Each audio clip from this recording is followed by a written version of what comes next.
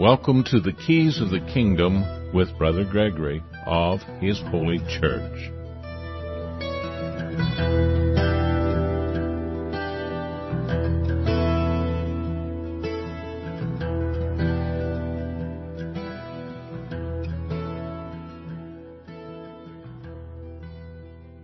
Well, welcome to Keys of the Kingdom. I'm Brother Gregory, and we're going to talk about the Kingdom of God, and we're talking about false religion and a lot of the ideas that creep in that are really damnable heresies. A good heresy always has a certain element of truth to it, because that's what a good lie is. And there's a lot of truth out there that is in the Bible that can be easily twisted because of language, because we lack understanding of history, because we don't really want to know the truth. That's really what it comes down to, because Christ said He was going to build His church upon this rock of divine revelation. Not Peter's divine revelation, but your divine revelation. You're going to have His laws written on your heart and upon your mind. He's speaking to you right now, but the question is, are you listening? And how do we know if you're listening? Do we even really need to know if you're listening? Well, we might, if we're going to associate with you and work with you, because you might not be listening to God at all. You may be listening to evil sources, or you may be just going off on your own bent. And how do we know you believe? Because you tell us? Well, the liars of the world could tell us that they believe. So, how do we know? And, there are some real damnable heresies that allow people to be workers of iniquity that will be cast out, though they say they believe. Now, this is the most important person that this is important to is you, because you need to know whether you really believe or not. You think you really believe, but there are people from one end of the universe to the other, from one end of history to the other, that believe they were right and they were wrong. And you could be one of those that believes that you believe. And you actually don't believe. You don't even know. And this is the way it was when Christ talks about those workers of iniquity, that He says, "Get ye from me. I know you not." He knew them not because they knew Him not. They were not in communion with Him. They were in communion with something. But it wasn't Christ. "And many shall come in my name, but He knows them not, because they are workers of iniquity." Workers? We don't have to be workers. We just have to believe. We don't have to do any works. We're not saved by works. We're saved because we believe. But do you believe? You tell me you believe with your lips. You say, "Lord, Lord." But do you really believe? And this is really what it comes down to. And actually, some of the things I wanted to talk about as I came across these monthly statistics and snapshots of the economy and of, for instance, Social Security. How many people are on Social Security today? 62 million people. Actually, over 62 million people are on Social Security. About 40 million of those people are age 65 or older. And that's what we usually think of as Social Security, people who are older than 65. But there's 14 million people that are on disability. And another 7 million that are on other reasons why they're getting Social Security checks. And of course, everybody needs to know that if you get a Social Security check, you're not getting back the money you paid in. You're getting money that is borrowed from the future of your children and your grandchildren. Because there is no money in Social Security. Not one dime of money is in a Social Security fund. It does not exist. I don't care what they lead you to believe on the news. It is absolutely, without question, in the law, ruled time and time again. There's no earmarking of funds. So if your country is in a deficit, whatever country it is, whatever system you use for social welfare, is taking money away from the future of your children, who you probably signed up for that same social welfare system in your area, which was, and for those of you who don't know, is what they call Corban in the Old Testament and in the New Testament.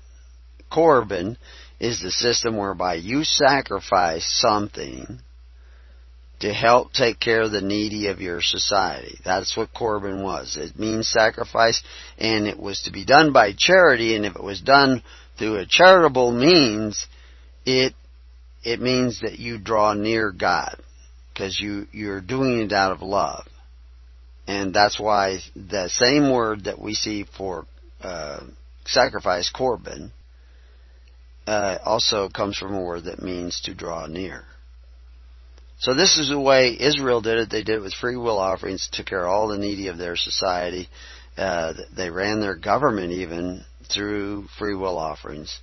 Yeah, you were supposed to tithe. Nobody kicked in your door if you didn't tithe. But the fact is, you got to choose who you were going to tithe to, and then they chose who they were going to tithe to, and then they chose who they were going to tithe to, and the entire government was run from the grassroots, ground up, because you maintained the power of how you were going to be taxed by yourself and who you were going to pay. And that was a free society. Anything other than that is not a free society. If somebody can tell you how much you have to pay in and force you to pay in, then you do not live in a free society, and you are not free. You are not free. You do not live in the land of the free or the home of the brave. You live in the land of the deceived. That's where you live.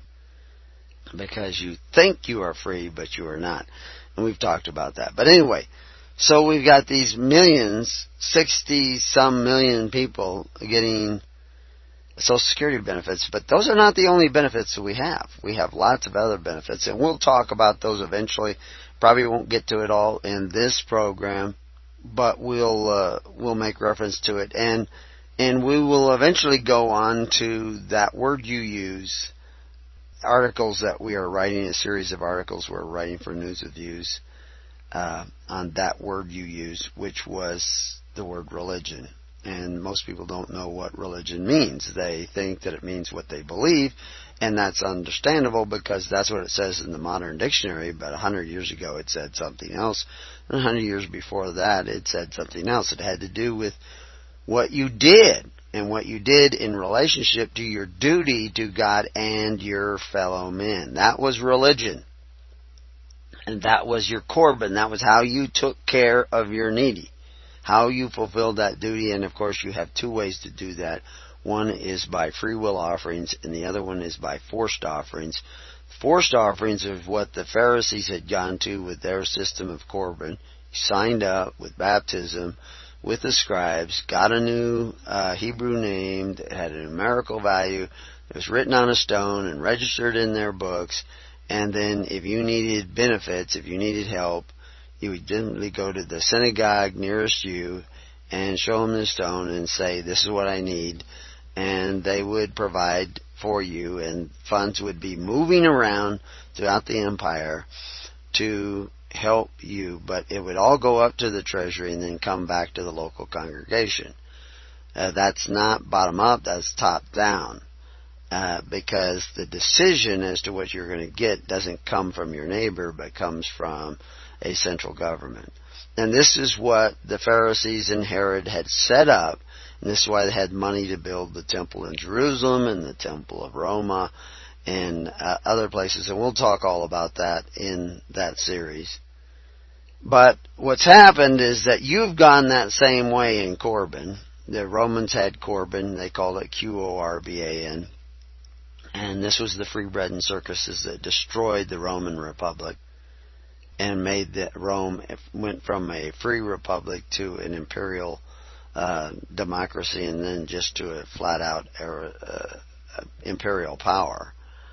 And this all happened because of their free bread and circuses, the apathy of the people, the avarice of the people who wanted the benefits, loved the wages of sin. That's the wages of sin, those benefits at the expense of your neighbor through forced offerings.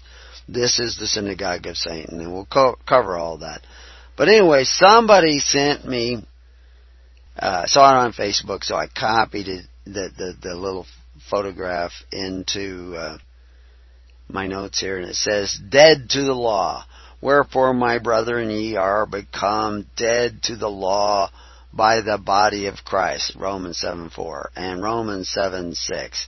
But now we are delivered from the law. For Christ is the end of the law for righteousness to everyone that believeth. It says the end of the law for righteousness to everyone that believeth. So again, are you one of those that believeth? And end of the law. What does it mean, end of the law? The law was nailed to the cross, all this kind of stuff. What law was nailed? Was it talking 10 Commandments? Because when Paul talks about the 10 Commandments, he calls it the Entole, which is translated commandments, and references those 10 Commandments. When he says end of the law, he's not talking about the end of the 10 Commandments. He's talking about the end of the statutes and ordinances and traditions. The same word you see as traditions is also translated ordinances, of institutions such as the Sanhedrin, who could rule over you because you signed up for their system of Corban. You see, that's the end of the law he's talking about. All the little rules and regulations. Judea was becoming a highly regulated society because the people had applied for a welfare that was a snare. Paul talks about it. David talks about it before. What should have been for your welfare has become a snare. Put a knife to your throat if you be a man of appetite, it says in Proverbs, because and you sit and eat with a king because he serves you deceitful meats. How are they deceitful? They bring you into bondage. That's how Israel went into bondage. They applied to Pharaoh for benefits, free bread that they would get for not working. First they sold all their money, and then they sold all their livestock, and then they sold themselves. If you take care of us during the famine, we will give you 20%. It's a contract. And that was the contract in Egypt. Still the law in Egypt today, although the contract in most countries was not made by Joseph, so there is not a ceiling limit of 20%. They can take 20, 30, 40, 50, 60%, whatever they want to take. Some countries charge 75% income tax. There was a scene with Will Smith where he was being interviewed in a foreign country. I think it was Holland or someplace, and he was talking about taxes in America, and said that he didn't mind paying taxes. He thought that was good, and he asked what the taxes were there, and they said 75% income tax, and he said, "God bless America." He wasn't paying that much, but the reality is these crafty states, you are amazed that if you actually knew. I mean, you pay an income tax of whatever it is, 20, 30%, but you also pay sales tax in many states. You pay gasoline tax, you pay property tax, you have both state and federal taxes. If you start adding it up, and then realize that, of course, the commodities that you buy, the reason they are as expensive as they are, they had to raise the prices so they could pay their tax. So actually 20, 30, 40, 50% of the cost of an item is often taxes that are put on truck drivers and what have you. And some of it is reasonable excise tax, But the fact is there's a tremendous tax burden. And the reason why is because, half of America is on food stamps. It's an unbelievable amount of people that are on food stamps. If they didn't have this electronic system of giving people out this food stamps, you would see the longest bread lines in America in the history of the world. But that would be really bad press, so they don't want that.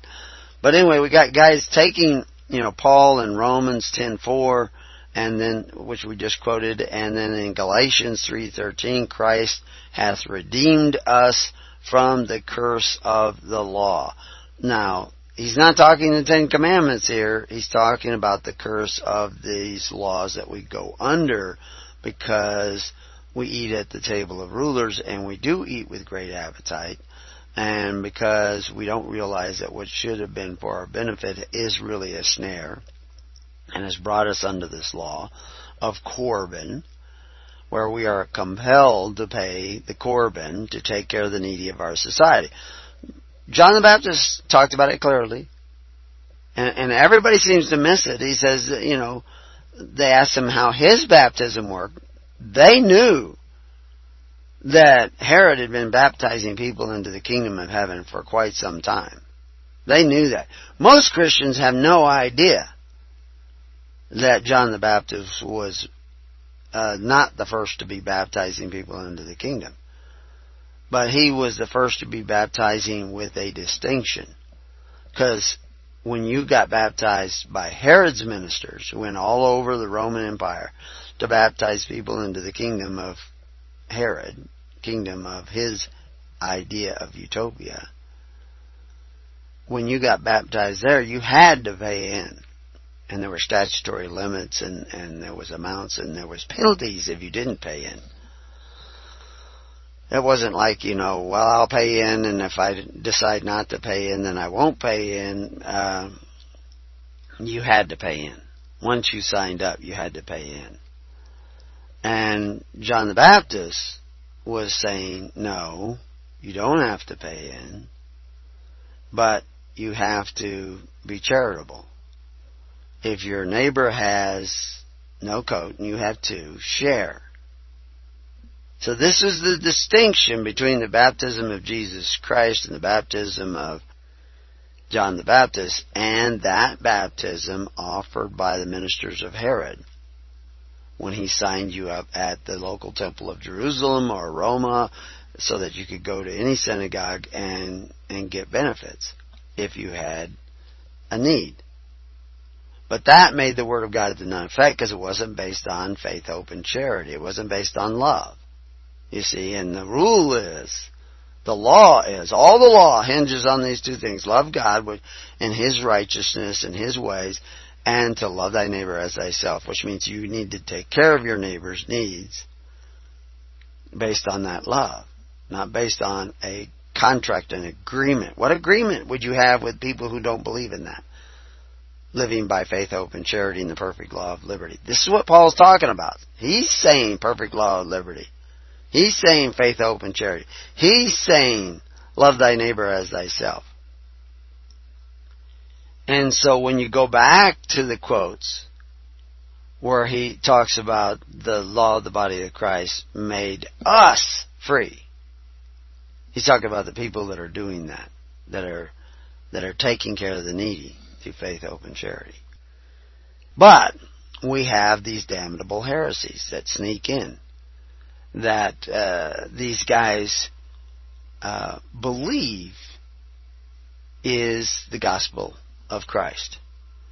And they say things like, in Romans 16:25, we see, now to Him that is of power to establish you according to my gospel, Paul says, and the preaching of Jesus Christ according to the revelation of the mystery which was kept secret since the world began. Now, somebody is misinterpreting that somewhere. Now, how is it misinterpreted, and what is the true interpretation? Was Paul's gospel, was it a mystery revealed exclusively to Paul? It says it was kept secret since the world began. Now, of course, that world began, that doesn't necessarily mean planet. The word is aeon there, and it means age. Since the beginning of the age. What age was that? This is when does this age start? He doesn't say. Now, you can conjecture in and imagine that. It begins at Romans 16:25, begins now. To him that is of power. Dunamai is the word there, power. There's several words that are translated power. And it about 100 times it has to do with being able. That someone who is capable of. Even the word now is from two different words. One of which means age. The time. Now, this time, since this time began, is what he's really saying. It's that simple. It's not since the, creation of the world and, the 6-day creation. He's just saying from this age, this time period, to establish you according to my gospel. Now, gospel, what does that mean? That means a reward or good tidings. My gospel. Reward or good tidings. It's not a story. It's not my story. It's my good news. I got some good news to tell you. It's mine because it was given to me. I'm not making up a new one. I'm telling you the one. And he says, and the preaching of Jesus Christ according to the revelation of the mystery. That's something that was kind of hidden from the beginning of the age, not the beginning of the planet, which was kept secret from everybody or from some. Is Paul the only one who knows this? Well, we'll see later that Paul is not the only one who knows this. That all the prophets knew it too. And it says so right in the Bible. But it's a mystery to many people, so it's a mystery. It doesn't have to be a mystery to everybody in the universe, but it's a mystery to somebody, so it's a mystery. Anyway, he says, kept this secret, kept silent, didn't know. But there were people who were telling you, but a lot of people didn't hear it. It was secret because they didn't hear. They didn't have ears to hear. Since the world began, again, we see that word world began, referring to, but again, it's the word aeon. It's a period of time. It's not the planet. It's the beginning of the age. So there was this period where people didn't understand, and that's why they all jumped on the Corbin bandwagon of Herod and the Pharisees, because they didn't understand. That's true today, because we have set up new Corbin systems right under the nose of the church, and the church didn't see it, because the church is filled with ministers who are blind guides. They are not hearing the truth. They are not hearing the way. They are not hearing the light. They're seeing the light of the truth. This reference to without a beginning or an end, that which always has been, always will be. In Galatians 1:11-12 it says, but I certify you, brethren, that the gospel which was preached of me is not after man. For I neither received it of man, neither was I taught it, but by the revelation of Jesus Christ. And that's of course what he said he would build his church on, but it doesn't say that he is the only one who has received this revelation. Blessed are you, Peter, because you know this not because flesh and blood has revealed it to you, not because of the knowledge of man, but divine revelation. And that's the rock upon which he will build his church. And we'll tell you more about that rock when we return to Keys of the Kingdom.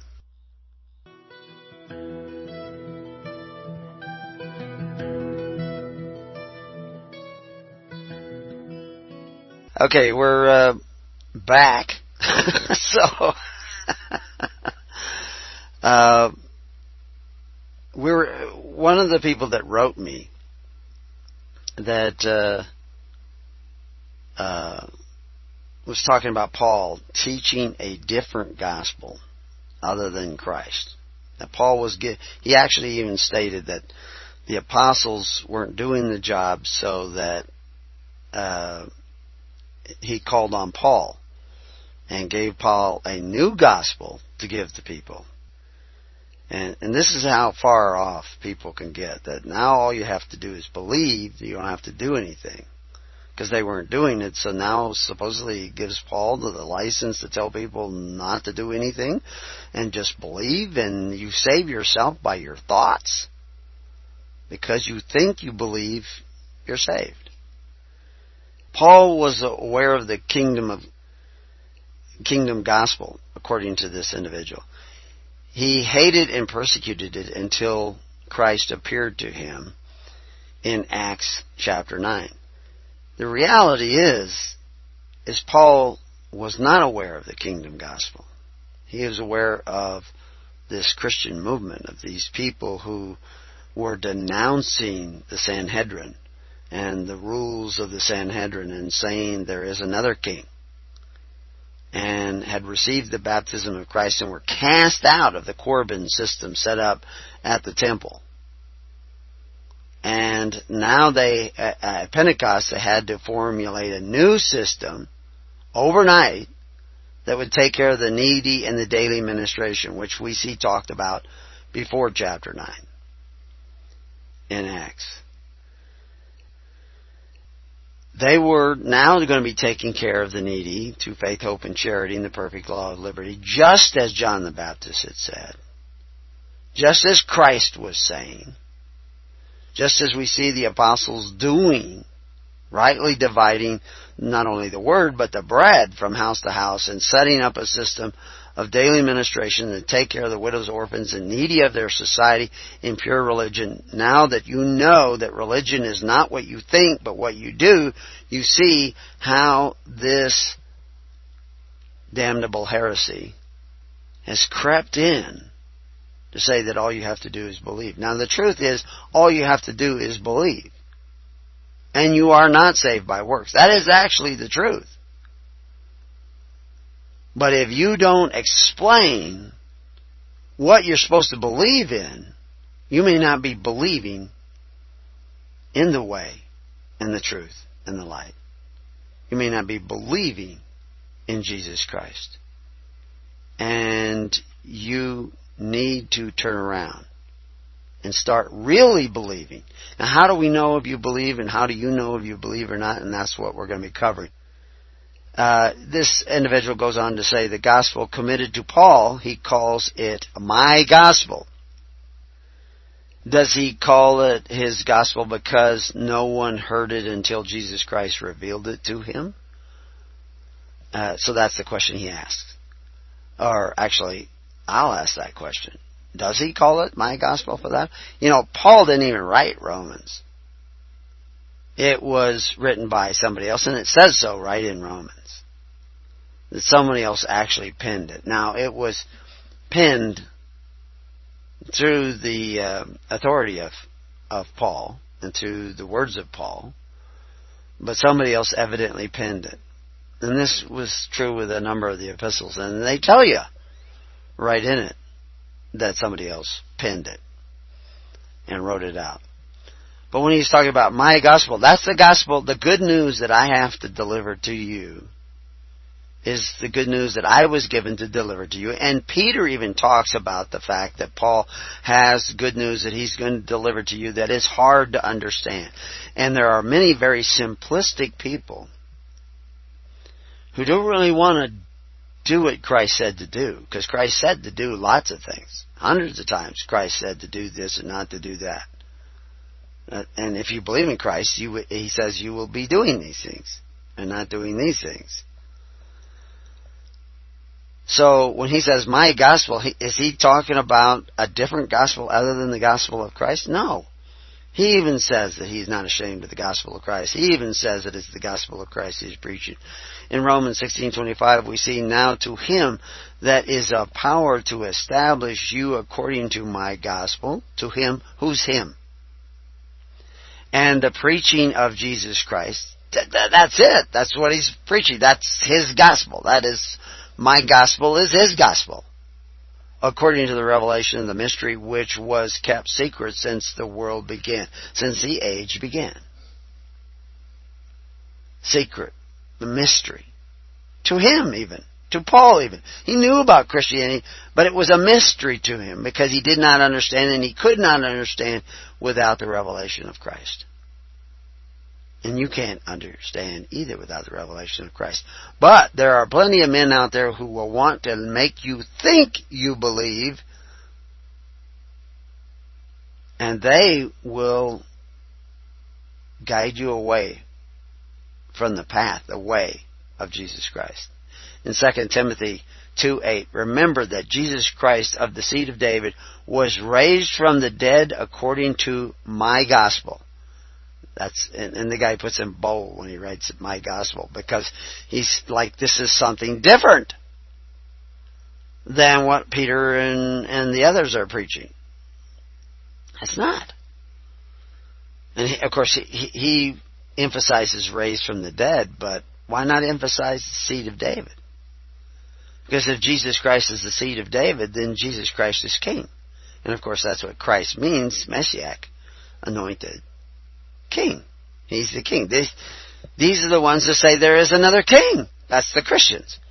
But the modern Christian doesn't think of Jesus as the king. They may give him lip service, but if they really want the services of government, they don't go to Jesus.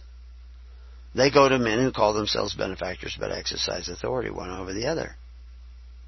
And Paul is constantly saying you don't go to them. You don't go to them for justice. You don't go to them for bread. You don't go to them for benefits. You don't sit and eat with rulers. Because he knows that what they offer as welfare is a snare. And he says so. He points it out. But these born-agains who think they believe don't get that. They miss that. And you can see by what they're obsessed with. The little bits and pieces they take out of the context of Paul, out of the context of Christ. But really what gives them away is the fruit of what they're doing, because they are workers of iniquity. And they don't really even know the gospel. It's still a mystery to them. Oh, they do lots and lots of studying. But they have to, in order to come up with all kinds of convoluted ideas that keep them from seeing what is so obvious. He writes in here 1 Timothy 1:11, quoting it, according to the glorious gospel of the blessed God, which was committed to my trust. And the guy emphasizes my trust, puts in capitals. It doesn't say that exclusively to my trust. He's the only one who knows. Like I said, Peter's even saying our brother Paul, who's going to talk to you about things that are difficult to understand, and he warns them. Why? Because he knows, too. It's committed to his trust, too. The truth is committed to the trust of all the prophets. And that's as simple as that. He goes on to say things that are different are not the same. Where does it say it's different? Paul says it's the gospel of Christ. My gospel doesn't mean that my gospel is different than Christ's gospel or Peter's gospel. Peter and the 12 were charged with teaching the gospel of the kingdom. The gospel was not a mystery to them. It's not a mystery to me, but it seems to be a mystery to a lot of these people who think they believe. And how we know that is they're not doing what Christ said to do. And they're not keeping His commandments. And He says, if you love me, you will keep my commandments. So even though they say they believe in Jesus and they love Him, and they're not keeping His commandments, then I got a problem with their belief. And they need to take another look at what they think they believe. Because you cannot save yourself by what you think. It's the truth that sets you free. Acts 3, verse 18 to 21, it says, "But those things which God before had showed by the mouth of his prophets, and Christ should suffer, he hath so fulfilled. Repent ye therefore, and be converted, that your sin may be blotted out." Be converted.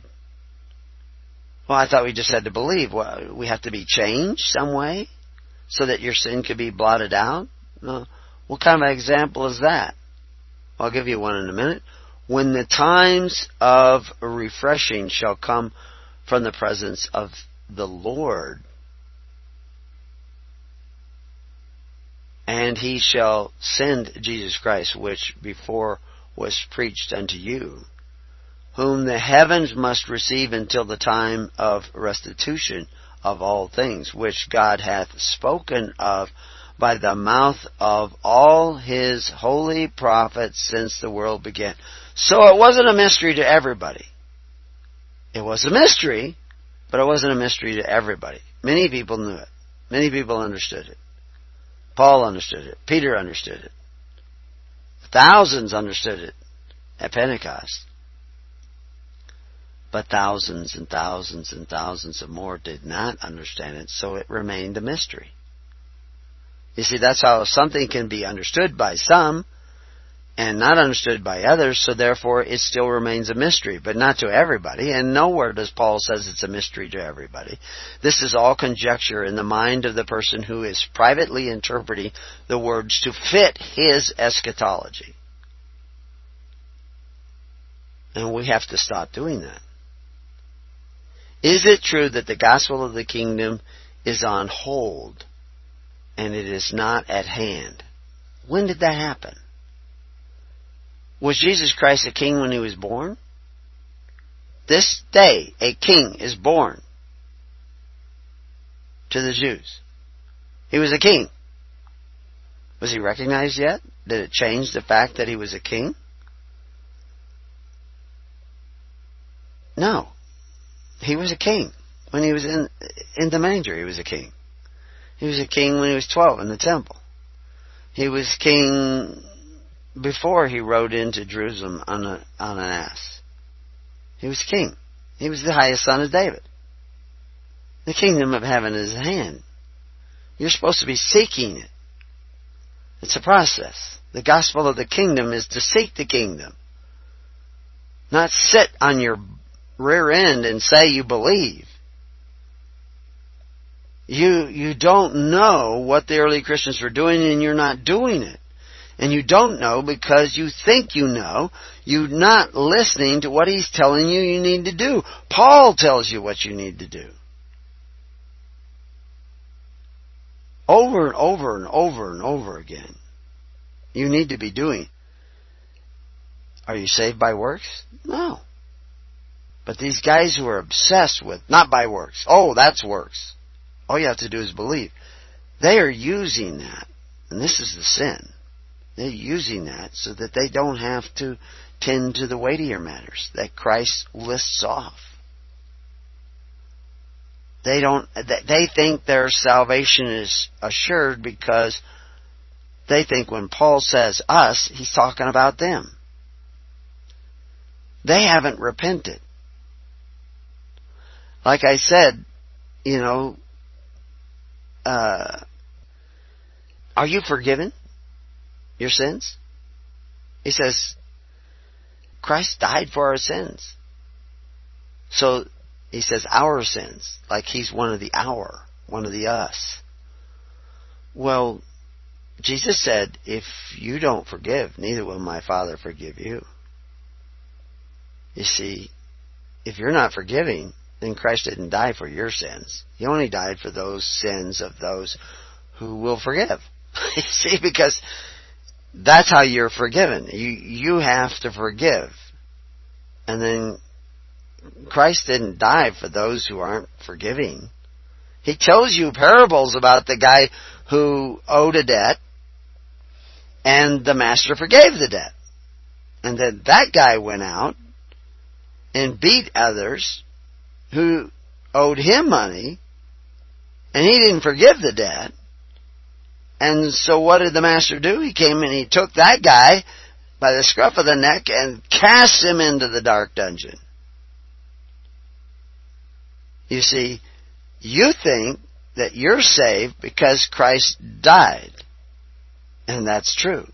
But if you don't listen to the rest of the story, He didn't die for you unless you forgive. You're still going to the dungeon. You're still going to be cast into the pit because you haven't forgiven. You just think Christ died for you, so you think you're saved.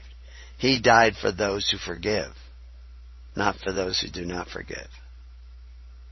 He died in hopes that those who do not forgive repent, turn around, and start forgiving. Nobody earns salvation. But you can bar yourself from it by not repenting and turning around and going the other way. This is the message of the gospel. Repent and seek ye first the kingdom of God and His righteousness.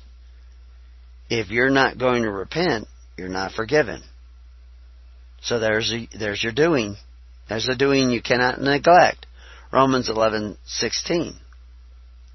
It says, and if by grace, then it is no more of works. Otherwise, grace is no more grace.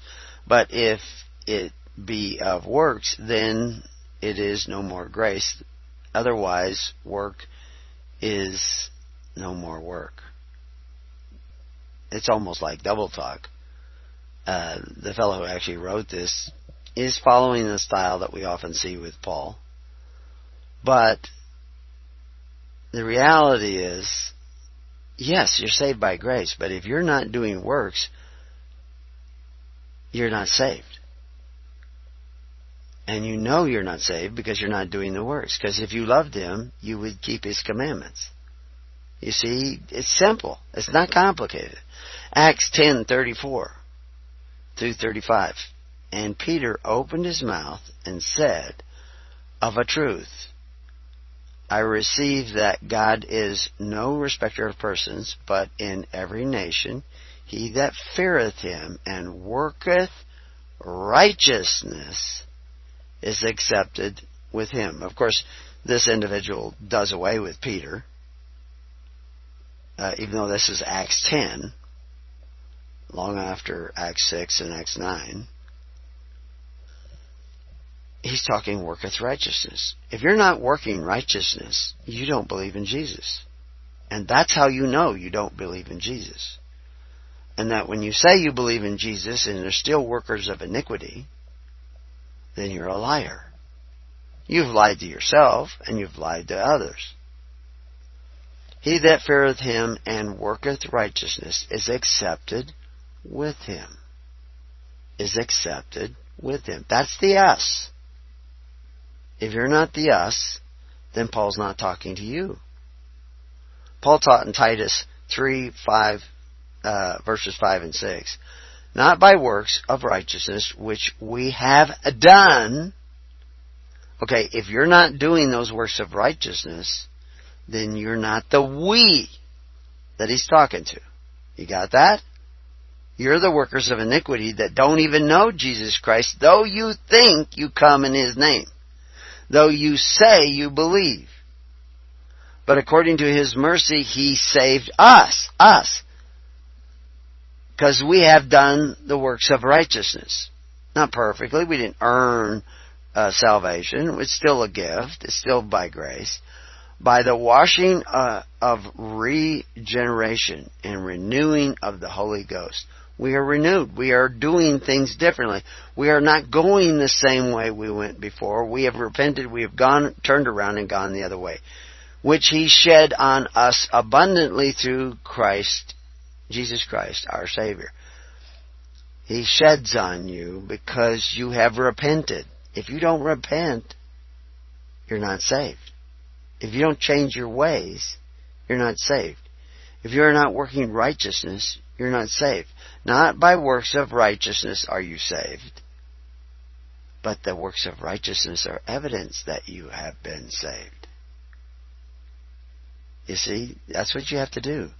Things, he goes on and says again, things that are different are not the same. That's right. If you're not working righteousness, you're something different. You're not a believer in Christ. You're just a person who says they believe in Christ. You're what Jesus referred to as those who say, Lord, Lord, but do not do the will of the Father. You need to repent and turn around. The Bible does not contradict itself. Absolutely true. All things are written for us and are profitable, but all things are not written directly unto us. That's right, because you're not doing the deeds of righteousness. You are coveting your neighbor's goods through the agencies of the governments that you have created.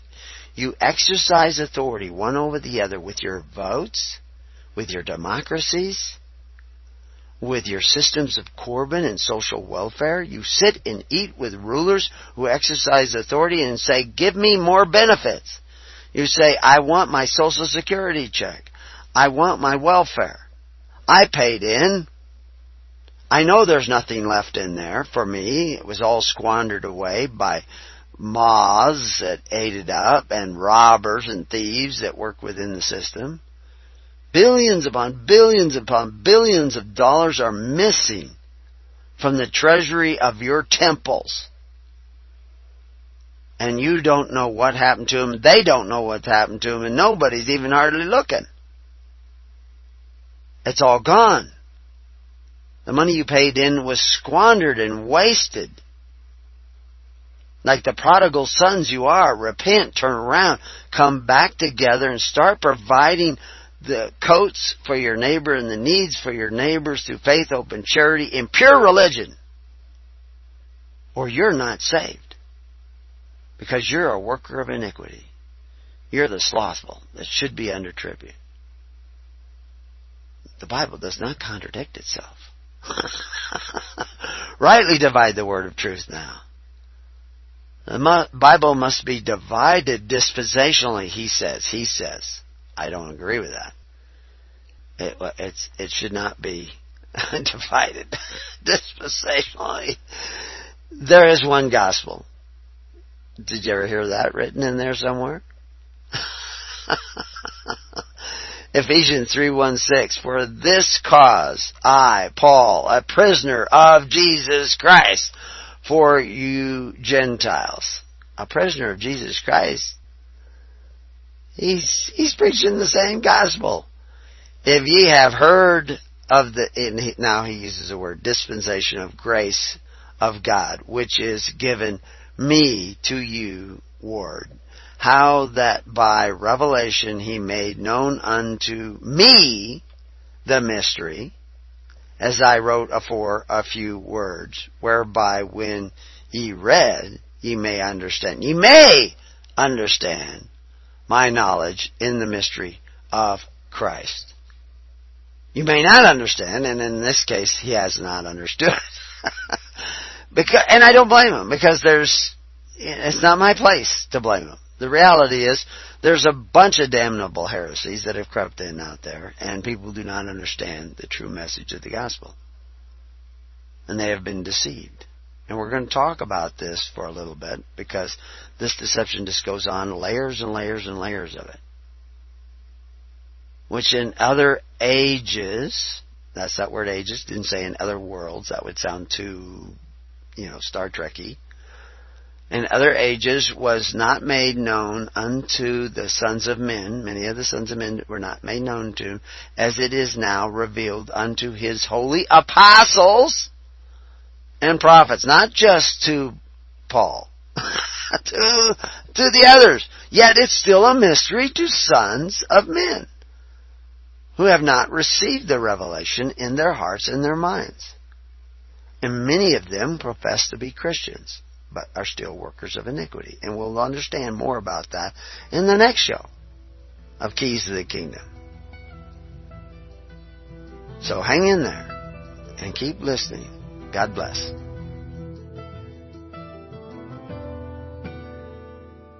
You have been listening to The Keys of the Kingdom with Brother Gregory of His Holy Church.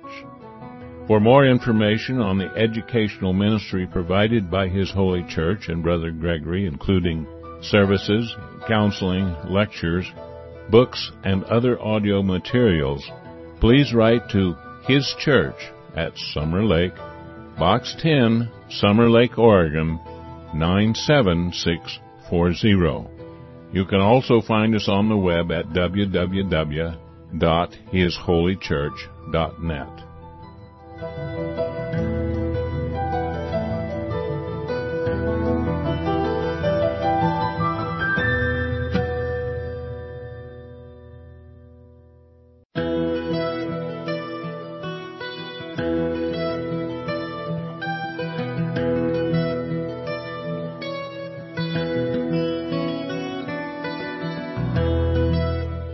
Welcome to the Keys of the Kingdom with Brother Gregory of His Holy Church.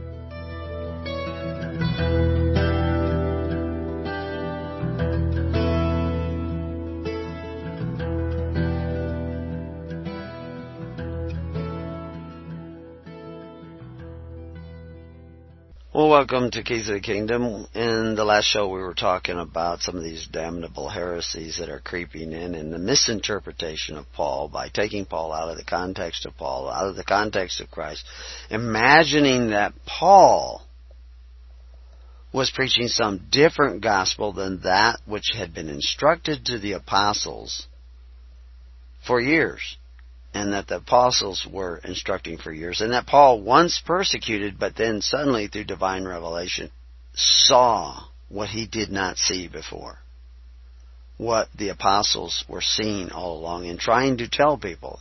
And what I'm trying to tell you, but many of you do not see what Paul said, what the apostles said, what Jesus Christ said over and over again. These are not different gospels. They are all the same gospel. When Paul says, my gospel, it's now his good news to you is the same good news as Christ. And Paul makes that very clear. We were just reading at the end of the last show in Ephesians chapter 3, verses 1 through 6. For this cause, I, Paul, the prisoner of Jesus Christ. How is he a prisoner of Jesus Christ? For you Gentiles, for you other nations. Now, he's not talking to other Gentiles. He's not sending letters to I'm just going to send out a letter to Rome and it's just going to be published on the wall and everybody's going to read it. He's sending it to those who are already believers in Jesus Christ, who are doing what Jesus Christ said, what the apostles were teaching, what Linus was teaching, what Claudia was teaching in Rome, who were Gentiles. We're actually from Great Britain, as we said in the first part of our 24-hour series on Paul and the Romans. These people were doing something different than modern Christians are doing. And that's what made them the us that Paul was writing to. You need to be doing what they were doing. You will still be saved by grace. But then he mentions this, if ye have heard of the dispensation of grace. And now, as soon as you see dispensation of grace, some damnable heretic comes in and creates an entire eschatology surrounding the Gospels, some of which is full of truth, but some is full of deception. And so we see this dispensation of the Gospel, and we think that we're talking about the same thing as the modern dispensationalists who go on and on and on and on about dispensation. Now, certainly there is grace. Grace is just forgiveness. The word dispensation appears about 7 times in the Bible. 4 times, at least this one that is translated dispensation, oikonomia. Well, oikonomia, that comes from a word that means household. That steward, chamberlain, also. Oikonomos. Oikonomos. Oikonomos. Nomos, isn't that the word for law? Well, it is. I'll be darned. The word for law. How can that be? Oiki, the house. Oiki, the house. The way in which you manage your house. The management of a household or the household affairs. Specifically, the management, oversight, and administration of other properties. This is what this word dispensation means. How he manages the office of manager or overseer or stewardship, the administration and dispensation. So when we see Paul using that word dispensation, is he talking about the same dispensationalism that we see in modern churchianity? Or is he talking about something else? What's he talking about? Well, let's look at some of the other places that we see the same word used. In Luke, we see it in Luke 16:2. What's he saying in Luke 16:2, and who is saying it? And he called him and said unto him, How is it that I hear this of thee? Give an account of thy stewardship. That's dispensation. For thou mayest be no longer a steward. That's in one of those parables. You know, and in the next verse, which is where we see the word again. Then the steward said within himself, What shall I do? For my Lord taketh away from me the stewardship. I cannot dig to beg. I am ashamed. Very next verse, he uses the same word again. This dispensationalism word. I am resolved what to do, that when I am put out of the stewardship, they may receive me into their house. This is where he starts forgiving debts. Everywhere. We don't see the word used again in the Bible until 1 Corinthians 9:17 by Paul. For if I do this thing willingly, I have a reward. But if against my will, a dispensation of the gospel is committed unto me. What's he talking about? A stewardship of the gospel. That's the same word that we see in Luke. The stewardship of the gospel. He is a prisoner of Christ. He has to tell it like it is. Unfortunately, many of the modern Christians are not hearing it like it is. They're doing something contrary. They think they're coming in the name of Christ or Yeshua or Jesus, but they're not doing what he said. And Jesus warned about that. Not those who say, but those who do it. That's what we need to be. Those who do it. And then, so we see the word finally in Ephesians 1:10, that in the dispensation of the fullness of time, he might gather together in one all things in Christ, both which are in heaven and which are on earth, even in him. And then, again, but that word was stewardship before, in the stewardship of the fullness of time. If ye have heard of the dispensation of the grace of God, which is given me toward you. You see, that's the word. That's what we're dealing with, this dispensation, which means the management of household. You should be managing the household of God. We see it again in Colossians as dispensation, whereof I am made a minister according to the dispensation of God, the stewardship of God, which is given to me for you. But the dispensation of do nothing, but think only, is satanic. And it has created apathy amongst Christians, or so-called Christians. So they are no longer doers of the word, but hearers only. Repeaters only. They serve God with their lips, not what they're doing. Now, what are they supposed to be doing? You see, that's one of the big problems. They don't know what they're supposed to be doing. And they're certainly not doing it. And so, whereby when we read, ye may understand my knowledge in the mystery of Christ. Paul was a doer. He was writing doers. who were taking care of the entire social welfare of their community through faith, hope, and charity, and not praying to Caesar, to Herods of the world, to the Nimrods of the world for their benefits, because they knew that those men exercised authority one over the other, took from their neighbor, took from their neighbor's children and from their grandchildren to provide them with benefits, and they were not lovers of that reward,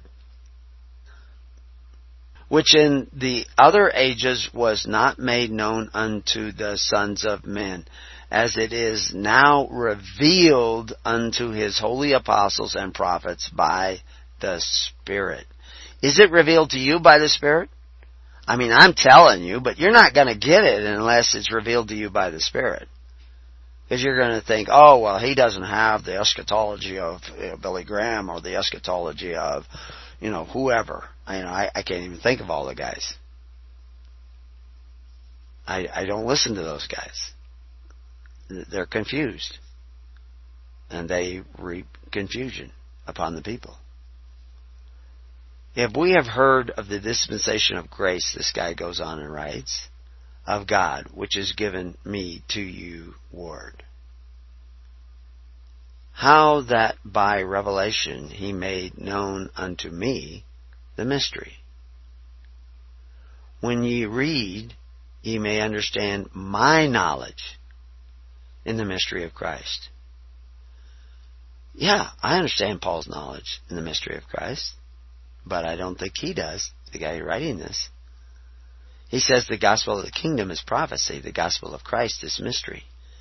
It's a mystery to most of the people who claim this dispensationalism because they are not doers of the word. They are not taking care of one another through faith, hope, and charity. They do not love their neighbor. They love their benefits. They will send men to their neighbor's house with a gun to take away from their neighbor so that they can have social welfare. And if their neighbor does not give them what their ministers say their neighbor owes, their ministers will throw their neighbor into jail, into pits, and beat them, and take from them. Just like the parable. When Jesus Christ comes, what's He going to do with you? Who did not forgive that debt and said, hey, I paid in, you have to pay now. Is that not the exact same parable Christ gave you? What's He going to do with you? He's going to throw you into a pit, into a deep dungeon pit. Because you don't know Him. Because you're still coveting your neighbor's goods to the men who exercise authority because you paid in and you think you have a right to take from your neighbor now. You are a worker of iniquity, for gosh sakes. You don't get the grace of Christ. You're going to be cast into the darkest pit. Now you can repent. You can turn around. You can start coming together in congregations that give of themselves to take care of the other members in their congregation if there is a true need. You don't even know how to do that. But you can learn by doing. You can learn by walking in the path of the early Christians who were doing the same thing. They were cast out of the welfare systems of Herod and Caesar and the treasurer of Corinth and all these other 127 different nations who had signed up at these temples of social welfare to take care of the needy of their society through forced offerings that made the Word of God to none effect. That's what they were doing, but that's not what you're doing. You're not doing what the people were doing that Paul was writing to. He's not writing to you. If you were doing that, and I know some of you are turning around and starting to do that, you have to start giving of yourself, sacrificing. Christ didn't die on the cross after everybody agreed with Him. He gave His life before everybody agreed with Him. You don't cast your bread upon the waters after they give you lunch. You cast your bread on the waters before in hopes that it comes back. You need to come together in congregations of record and say, we're going to follow the ways of Christ. Go on record and say, I'm going to seek the kingdom of God and His righteousness. I'm going to try to take care of the needy of my society through faith, hope, and charity. And there are many needy of society, and more coming. You just have to repent. You just have to turn around. You just have to go another way. A way you have not been going for quite some time. And for 2 Timothy, verse 2:15, study to show thyself approved unto God, a workman that needeth not be ashamed, rightly dividing the word of truth. Are you doing it now? Are you rightly dividing the word of truth? Can you hear this mystery revealed unto you in your heart? That unless you live by faith, hope, and charity, you know not Christ. That word study, spoudazo in the Greek, only translated study once in the Bible. 3 times it's translated endeavor. Twice it's translated due diligence. Be diligent twice. Give diligence once. Be forward once. Labor once. It means hasten, make haste. To exert oneself, endeavor, give diligence. Like that word, strive. When Christ is asked, are many saved? He says, strive. To get to the narrow gate. Broad is the gate of just believe. Broad is the gate of just believe in Jesus. Because it doesn't say what Jesus said. It doesn't say what believing in Jesus looks like. It doesn't say what the path, the way is. Just believe. And then go about do whatever you were doing before. Don't turn around. Don't look at yourself. Don't look at what you're doing. Just go do your own thing. But believe and you're saved. That is out of hell. That is satanic. That is a false gospel. It's not what Paul said. There's only one gospel of Christ, and He preached a kingdom at hand and told us to do the same, and so did Paul. Romans 1:16, for I am not ashamed of the gospel of Christ, for it is the power of God unto salvation to everyone that believeth, to the Jew first, and also to the Greek. That's simple. That's not hard to understand. 2 Timothy 2:16. But shun profane and vain babblings, for they will increase unto more ungodliness, which is exactly where these guys have taken you. And these babbling religions of complex eschatologies with their charts. Oh, wow, there was this and this, and then we got this blue area here where you don't have to do anything, and you're just saved, and then Jesus is going to come back and make it all right again. What goofy stuff. Go on in verse 19. Nevertheless, the foundation of God standeth sure, having His seal. The Lord knoweth them that are His. And let everyone that nameth the name of Christ depart from iniquity. That sounds like doing. That you have to depart from iniquity?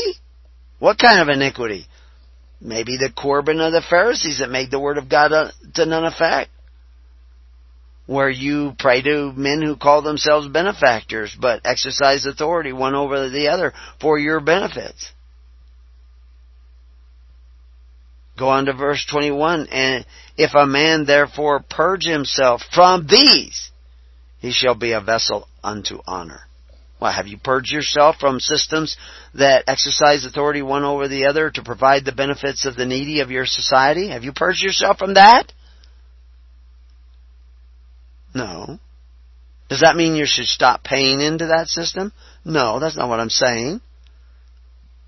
You may still have to pay your tally of bricks. You've been a sinner, you bad boy.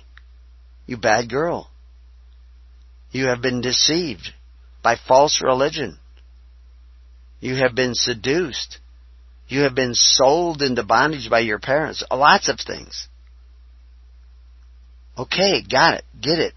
Repent. Say, okay, I'm going to start to come together with others and start creating and learning what it takes to create an alternative system of social welfare that is based on love alone. Wow! If that is not the gospel of Jesus Christ, I don't know what is. Love thy neighbor as thyself. How original is that? These guys who sit in their pews and sit behind their little Bible studies and say, I love my neighbor. And, they put little hearts on Facebook. Oh, I love you. It's all show. It's whited sepulchres because they're real benefactors who are out there with guns, forcing their neighbors to contribute to their welfare, providing them with public schools and health care and police departments and fire departments, even. Oh, but those are government services. That used to be church services. Did you know that? All that used to be church services. Churches did that. Not no more. They're just singing and putting up that big screen TV or going around thinking, I'm saved because I thought a thought. Talk about magic. Talk about the power of magic. You think a thought and you've saved yourself. You are a powerful magician. Nevertheless, the foundation of God standeth sure, having his seal. Depart from iniquity. If a man therefore purge himself from those iniquities, he shall be a vessel of honor, sanctified and meet for the master's use, and prepared unto every good work. But he told you the parable of the master who found his servant who he had forgiven, not forgiving others, not living by faith, hope, and charity, but forcing others through power to pay him what he thought he should get, not being forgiving himself. You want to be forgiving? You better start figuring out another way of getting through life other than praying to men who call themselves benefactors and exercise authority. And it is late in the day. As we showed you in the beginning of the last show, it is late in the day. And we're going to show you more eventually in this series. Unbelievable statistics for your time. This is much like it was in Rome, but it is worse right now than it was at the time Paul was speaking. Romans 13, verse 9. For this, thou shalt not commit adultery, thou shalt not kill, thou shalt not steal, thou shalt not bear false witness, thou shalt not covet, and if there be any other commandment, it is briefly comprehended in this saying, namely, thou shalt love thy neighbor as thyself. Love worketh no ill to his neighbor. Before love is the fulfilling of the law. That's not the law that was done away with. That's the entole, the commandments. You are now under 10,000, 100,000s of laws because you have eaten the benefits of kings, men who exercise authority. And you have eaten with great appetite. And you have been slothful. And you are under all their laws. Because you went whoring after their gods, their ruling judges. If you don't know what that means, go listen to and look up our God's Many recordings and programs, so that you can finally come to an understanding. But again, I don't believe you'll understand this even then unless God is revealing it to you as I speak to you. I am trying to speak to your hearts. I'm just tearing down these fabricated beliefs that you have invented around yourself so that you would feel good. Because they make you feel good. Christ came to make you be good, not feel good. 1 John 5:2. By this we know that we love the children of God, when we love God and keep His commandments. For this is the love of God, that we keep His commandments. And His commandments are not grievous. And His commandment says, Thou shalt not covet thy neighbor's goods. Not so that you can have public school, not so that you can have health care, not so that you can have security of any kind. You will not covet your neighbor's goods. If you are, you're not keeping His commandments. And you are not the children of God. And you are not believers. Do we then make void the law through faith? Paul says in Romans 3:31, God forbid. We establish the law. Are you establishing the law in your deeds and your actions? Or are you still a worker of iniquity? Are you still praying for the Corban of the temples of the gods of the world? You don't know the meaning of words. And now the question is, do you want to know the meaning of words? Do you want to know the truth? For therein is the righteousness of God revealed from faith to faith, as it is written, the just shall live by faith. Are you living by faith, or are you living by force? Do you have ministers out there that are forcing the contributions of your neighbor so that you can be safe and secure and cared for and taken care of and educated and well-fared? Because if you are, you're not living by faith. You're living by force. You're living by their gun. You cannot be a socialist or even seek the power of a democracy and be a Christian. You cannot do it because none of those operate by faith. You know, read our stuff on democracy. You can't hardly find anybody in early America who was for democracy. Until after 1927, democracy was a bad thing, written about in government pamphlets. Democracy was bad. It was a wicked form of government. In government manuals. But in 1945, democracy became the thing that we should fight and die for. How did that happen? The only one I found that was really advocating democracy was Karl Marx. Because all democracies lead to socialism. And socialism to communism. You know, FDR and Hitler were both social democrats. They were on the same side. And that's what's brought your nations to its knees today. It's the selfishness that is empowered by such systems. Because you all have one purse of rights in a democracy, you can take away the rights of your neighbor. You can shed his blood. And that's what you're doing every day. You're devouring each other. It isn't the government that's devouring you. It's you devouring each other because you've decided to have one purse. And you have run towards death. Proverbs. It tells you the prophets knew this mystery. It's always been written there. But it remained a mystery to you because you would not receive the revelation of Christ. Because you didn't believe in Christ. You believed in an image of Christ that you created in your own mind, and that is idolatry. Romans 2:7, to them who be by patience, continuance, in well-doing, seek for glory and honor and immortality, eternal life. Romans, Paul's saying, well-doing? To them who by patient continuance in well-doing? Sounds like works to me. Paul should read his own stuff. He doesn't seem to understand. You're saved by grace, not by well-doing.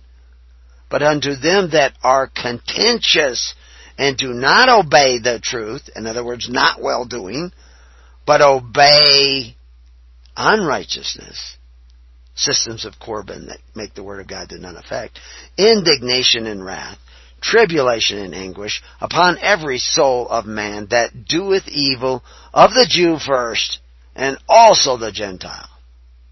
But glory and honor and peace to every man that worketh good, to the Jew first, and also to the Gentile. Worketh good. Paul talking about we have to worketh good, and those that aren't working good, wrath and indignation. Well, boy, Paul should read these new dispensationalist guys who say, oh, we're saved by grace. We thought a thought. It's goofy. How can they miss it so much? They are in love with their own vanity and their own babblings. They don't want to really know the truth. And they need to repent. They need to turn around. They need to read John 15:10, which we will read when we return to Keys of the Kingdom. And we'll tell you more about what they have failed to tell you in your modern churches, which are not cast up. Be right back.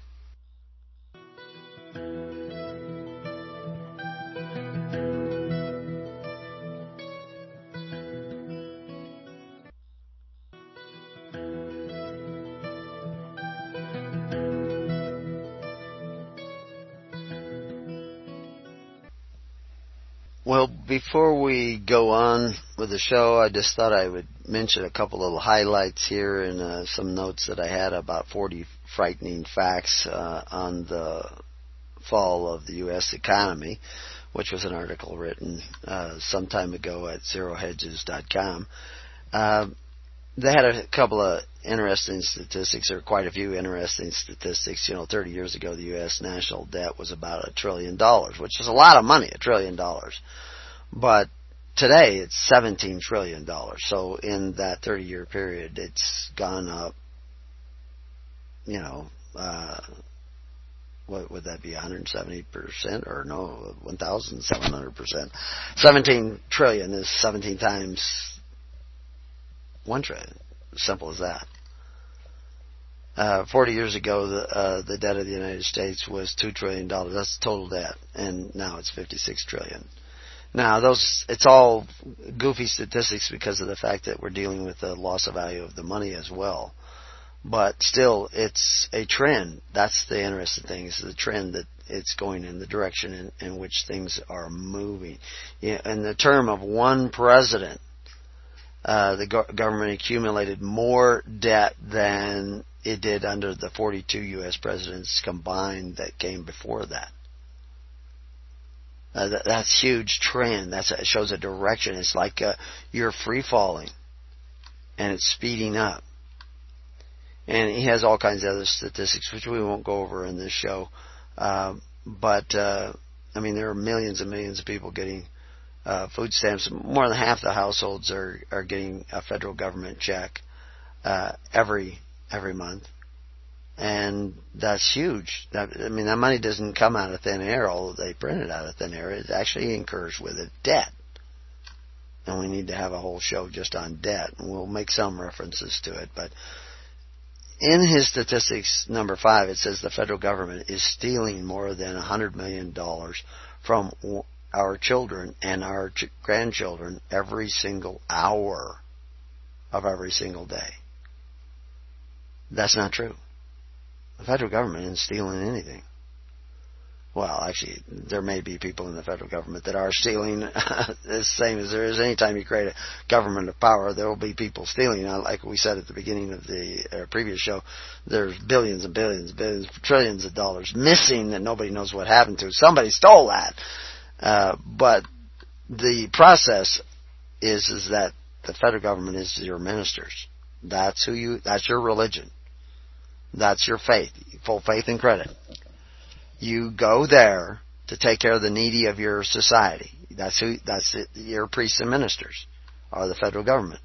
And so when they are given the responsibility of taking care of the needy of your society by you who voted them in and said, take care of the needy, or either through direct desire as a socialist wanting the government to take care of everybody, or through the apathy of a Christian who's just walking around thinking he's saved because he believes, and therefore he doesn't need to gather together and help take care of the needy of his society. Doesn't know anything about taking care of the needy of his society. Don't know how to do it. His ministers don't do it anymore. The churches don't do it anymore. If your social welfare check is late, they might help you out a little bit. But they send you. I mean, all the ministers in most churches have a list of government aid programs that you can go to take care of the needy. It's not the federal government taking this money, and it's not stealing, it's coveting, because you've all agreed to the terms. But that federal government is simply doing what you've desired. So it's you who's stealing. You are the masters in a democracy. And the fact is the democracy is not going to vote away the benefits. So the democracy is not your salvation. Christ is your salvation, but you've got to actually listen to what Christ said, what John the Baptist said, what the apostles said, what Paul said. You have to be this worker of righteousness, taking care of one another through faith, hope, and charity in the perfect law of liberty, which Paul says. You have to stand fast in the ways of Christ, which Paul says. You aren't doing that. You're not even close to it. You're sitting there in your free time paging through your Bible saying, oh, look at this quote. Oh, look at this quote. Oh, this verifies that I know what I'm talking about. Oh, this makes me right. Oh, this makes me good. This makes me holy. This makes me saved. Oh, that Jesus, I love Jesus. I love Jesus. I love Jesus. I love Jesus. I love Jesus. But you don't even know Him. You're just parroting this stuff. You haven't even put it together and made any sense out of it. Now, I believe that God has divinely tried to reveal the truth to you, but you haven't been listening to God. You've been caught up in your own vain babblings. The babblings of your own brain, sitting there in your little soft chair, wheeling around. Oh, look at this, look at this, look at this, look at this, look at this, look at this.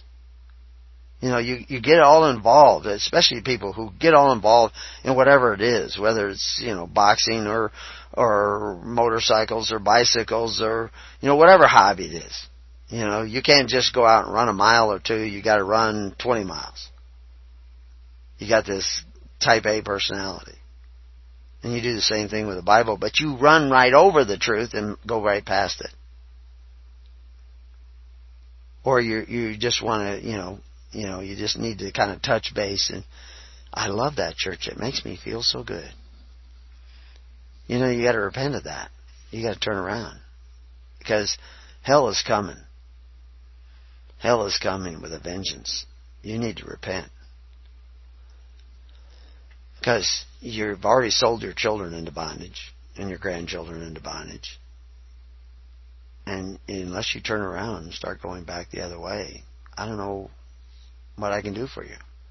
Now, if you want to gather together with other people that say that they're gathering together in the church, which is those people in our Living Network, go to livingnetwork.org and sign up and see if you can meet other people and start contributing so that these ministers will have the funds to go out and put ads in paper and gather Bible studies so that you can actually look at the Bible and find out what it's really saying. John 15:10. I started to talk about that before the break. If ye keep my commandments. If you keep my commandments. Doesn't say nomos there. It's in tole. Commandments that are not done away with, that Paul just listed off in Romans chapter 2, verse 7 and on. If you keep my commandments, ye shall abide in my love. If you don't keep my commandments, you don't abide in my love. You don't get my salvation. You don't get my grace. Get it? Got it. Even as I have kept my Father's commandments and abide in His love. Is that what you're doing? 1 John 2:3, and hereby we do know that we know Him if we keep His commandments. If you're not keeping His commandments and you tell me you know Him, I'm going to say you're a liar. You don't know Him. I know you are a liar. You lie first to yourself, and then it makes it easier to lie to me because you actually think you're telling me the truth because you already lied to yourself. But what you're telling me is vain babblings. On and on and on. 1 John 3:22. And whatsoever we ask, we receive of Him, because we keep His commandments and do those things that are pleasing in His sight. Is it pleasing in His sight to covet your neighbor's goods? Is it pleasing in His sight to pray to men who call themselves benefactors but exercise authority one over the other? Jesus says it was not to be that way with you. If you believe in Jesus, you should agree with that. If you don't agree with that, then you don't really believe in Jesus and you're just making it up as you go along. Luke 13:27, but he shall say, I tell you, I know you not whence ye are. Depart from me, all ye workers of iniquity, especially those who say, this is really simple stuff. You should have this figured out. If you don't, you need to do some serious soul searching. Shut the dang book for a second and look at yourself.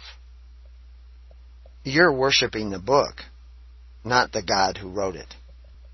John 10:38, but if I do, though ye believe not me, believe the works, that ye know and believe. Do you believe? To believe what? That ye know and believe that the Father is in me and I in Him. That's Jesus talking. How do you know? By His works. That's how I know who you are. That's how I know you believe. Not because you told me you were saved on such and such a day. All these people say, oh, you got to tell me when you were saved. You got to tell me. Believe by what I do, not by what I say. Know unto God are all His works from the beginning of the world. Known unto God are all His works from the beginning of the world. You should know by now. This should be obvious. But you have turned this word dispensational, which means stewardship, into an eschatology of do nothing, but repeat after me. Religion. Say what I say. Religion. Don't worry about doing anything. Just say what I say.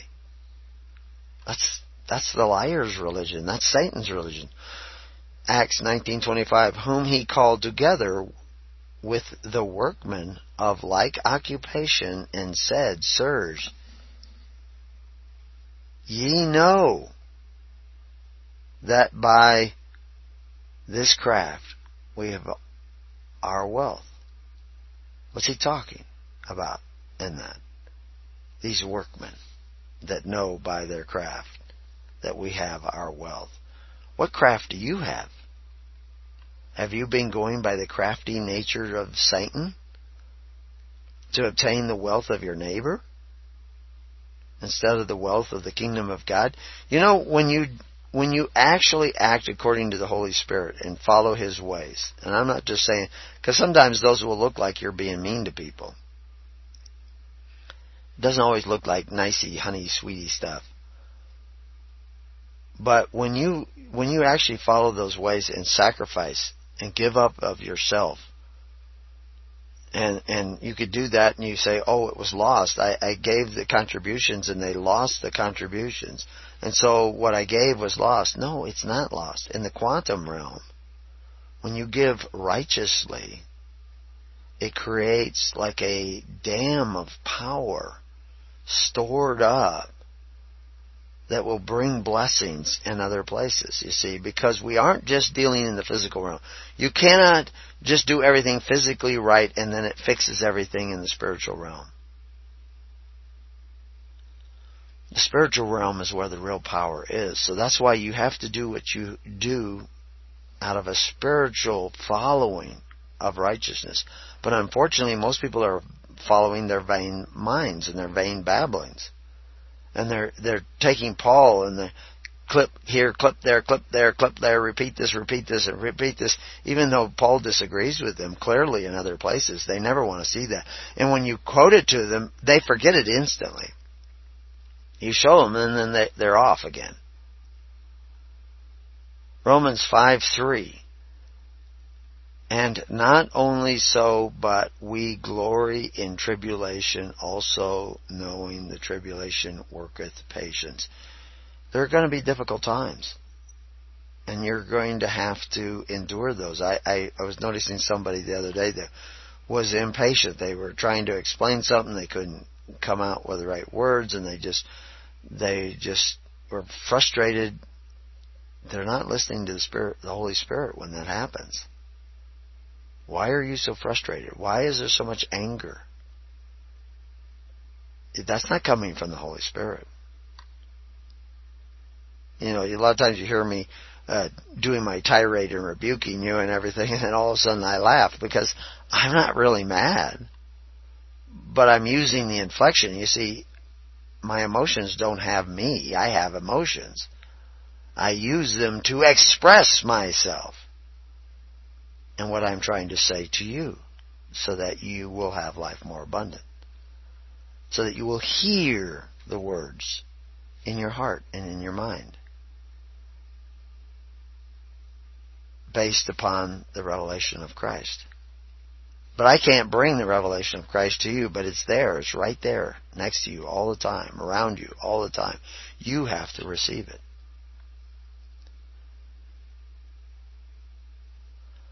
And we know that all things work together for good to them that love God, to them who are called according to His purpose. But do you really love God? You say you do. But then we should see the works of those that love God. The sacrifice that is part of the nature of Christ. Where is your sacrifice? Where do you give that you may have life more abundant? Where are you throwing your bread upon the waters? Where are you serving one another? I mean, you think church service is this singing and a sermon and bowing your heads and saying humble prayers. Jesus preached against all that. Not that you can't sing and do those things, but that is not where the answer is.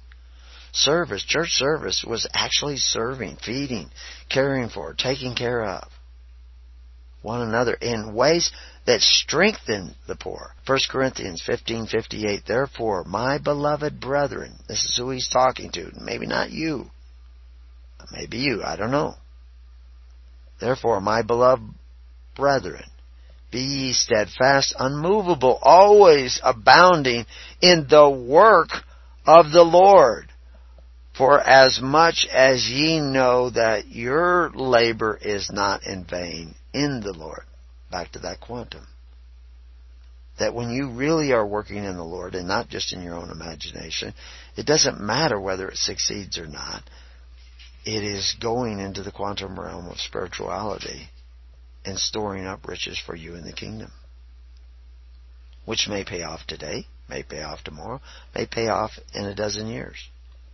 Galatians 2:16, knowing that a man is not justified by the works of the law, but by the faith of Jesus Christ, even we have believed in Jesus Christ that we might be justified by the faith of Christ and not by the works of the law. For by the works of the law shall no flesh be justified. How many times do they say, oh, well, that's works? He's talking the works of the law. That somehow either you're justified because you got circumcised on this day and you used this calendar and you said these words. And no, what is the weightier matters? I mean, if there's anything that Christ was manifesting, is the weightier matters of law, judgment, mercy, and faith. And that the form, we'll explain this in an article on did Jesus have long hair? And it really doesn't matter, but it's a good stepping stone because it's like one of those arguments, how many angels can sit on the head of a pin? And people get all involved in that and they miss the fundamentals, the real point, of what Jesus was saying. That this outside form doesn't mean anything. That there is a message in it, like keeping the Sabbath and all these things. I mean, how do you keep the Sabbath? You have to be righteous, or you don't keep the Sabbath. You can take the day off all you want. That doesn't mean you kept the Sabbath. It's what you do the rest of the week that makes it the Sabbath, God's day of rest. Whenever you're a robber and a thief and a scoundrel and rapist 6 days a week, but you took the Sabbath off, so you kept the Sabbath. The rest he took was not a rest of God. It's the rest of the wicked. So be careful of that. Colossians 1:10. Let's go back to Galatians 2:16. Knowing that a man is not justified by works of the law. That is very clear. But the works show where your heart is at. Not the works of the law, your works, your labor. Colossians 1:10. That ye might walk worthy of the Lord. That's your labor. How you're walking, how you're living. How you are being in that stewardship, that dispensation of the Lord, unto all pleasing, being fruitful in every good work. Being fruitful. Now that's a point. Now going out and giving to the poor, is that fruitful giving? Are you just giving to poor at random, or are you giving to poor that strengthens the poor? Are you just making it easier to be a drug addict, a sloth, a full individual, a wife beater, or whatever it is? Because, like we said before in a previous show, the guys who stand on the street corner, and not all guys on the street corner are this way, but some of them, they actually have plenty of money. They're just looking for a little spending money, and they take turns on the corner getting money, and people hand them money out, and they think, oh, well, I did a good work. I helped that guy out. No, you didn't. Because it wasn't fruitful good work. You need to be increasing in the knowledge of God, which is spiritual knowledge of revelation, so that you have revelation. Somebody was telling me they were talking on the phone the other day to somebody, and then suddenly, all of a sudden, their mind went blank, and they were talking about the gospel and the truth, and all of a sudden they realized they couldn't talk to that person anymore. He says, "I'm going to hang up now. I'll call you later when God has something for me to tell you." But for some reason, they realized that they shouldn't stay on the phone with this person. They were keeping them from something. And they just suddenly there needed to be attention somewhere else. And so they got off, and then they wondered about it for a while, and after a little bit they called the person back up, and it ended up that their little daughter was outside, and a new dog they had the little daughter pinned in the corner and wouldn't let her out and was terrorizing the little girl. And had he kept her on the phone a little bit longer, who knows what would happen. But because suddenly he knew that he had to let her get off the phone, she went outside and looked, and there the girl was in the corner of the yard, trapped by the dog, who was getting aggressive. She pulled the dog off and took the little girl in, and they're getting rid of the dog. So anyway, the point is that how did he know? I could give you a lot better stories than that, but many, many stories. I mean, just intricate stories where all of a sudden you need to be here or go here or say this or do that. And I get them all the time from other people that tell me the same thing. The Spirit is in your life. And that's the knowledge of God, because that is what He's building His church on, is that knowledge of God. That knowledge of what you need to know in the Spirit. And that will become stronger and stronger as you invest in the kingdom. Sacrifice for the way by sacrificing for others. It's no good to sacrifice for yourself. You have to sacrifice for others. Walk worthy of the Lord unto all pleasing. That's what you need to do. Titus 1:16. They profess that they know God, but in works they deny Him, being abominable and disobedient unto every good work reprobates. Now you go to the regular churches and they say, well, no, these are good people. It's okay, because they told those people it's okay to covet your neighbor's goods through the agency of governments who exercise authority one over the other, even though Jesus said it was not to be that way with you. It can be that way with us because we got these preachers who've come in with damnable heresies that say that it's okay to do that. And those preachers are of Satan. They need repentance too, so that they can be of Christ, instead of just lip service to Christ and actually serving Satan by delivering the whole world back into the bondage of Egypt and the bondage of Nimrod, the bondage of Babylon. which is where you have all gone. And we'll talk about this more in detail. We got a long ways to go in this when we come back to Keys of the Kingdom. So until then, may peace be upon your house, and may God be with you. You have been listening to The Keys of the Kingdom with Brother Gregory of His Holy Church. For more information on the educational ministry provided by His Holy Church and Brother Gregory, including services, counseling, lectures, books, and other audio materials, please write to His Church at Summer Lake, Box 10, Summer Lake, Oregon, 97640. You can also find us on the web at www.hisholychurch.net.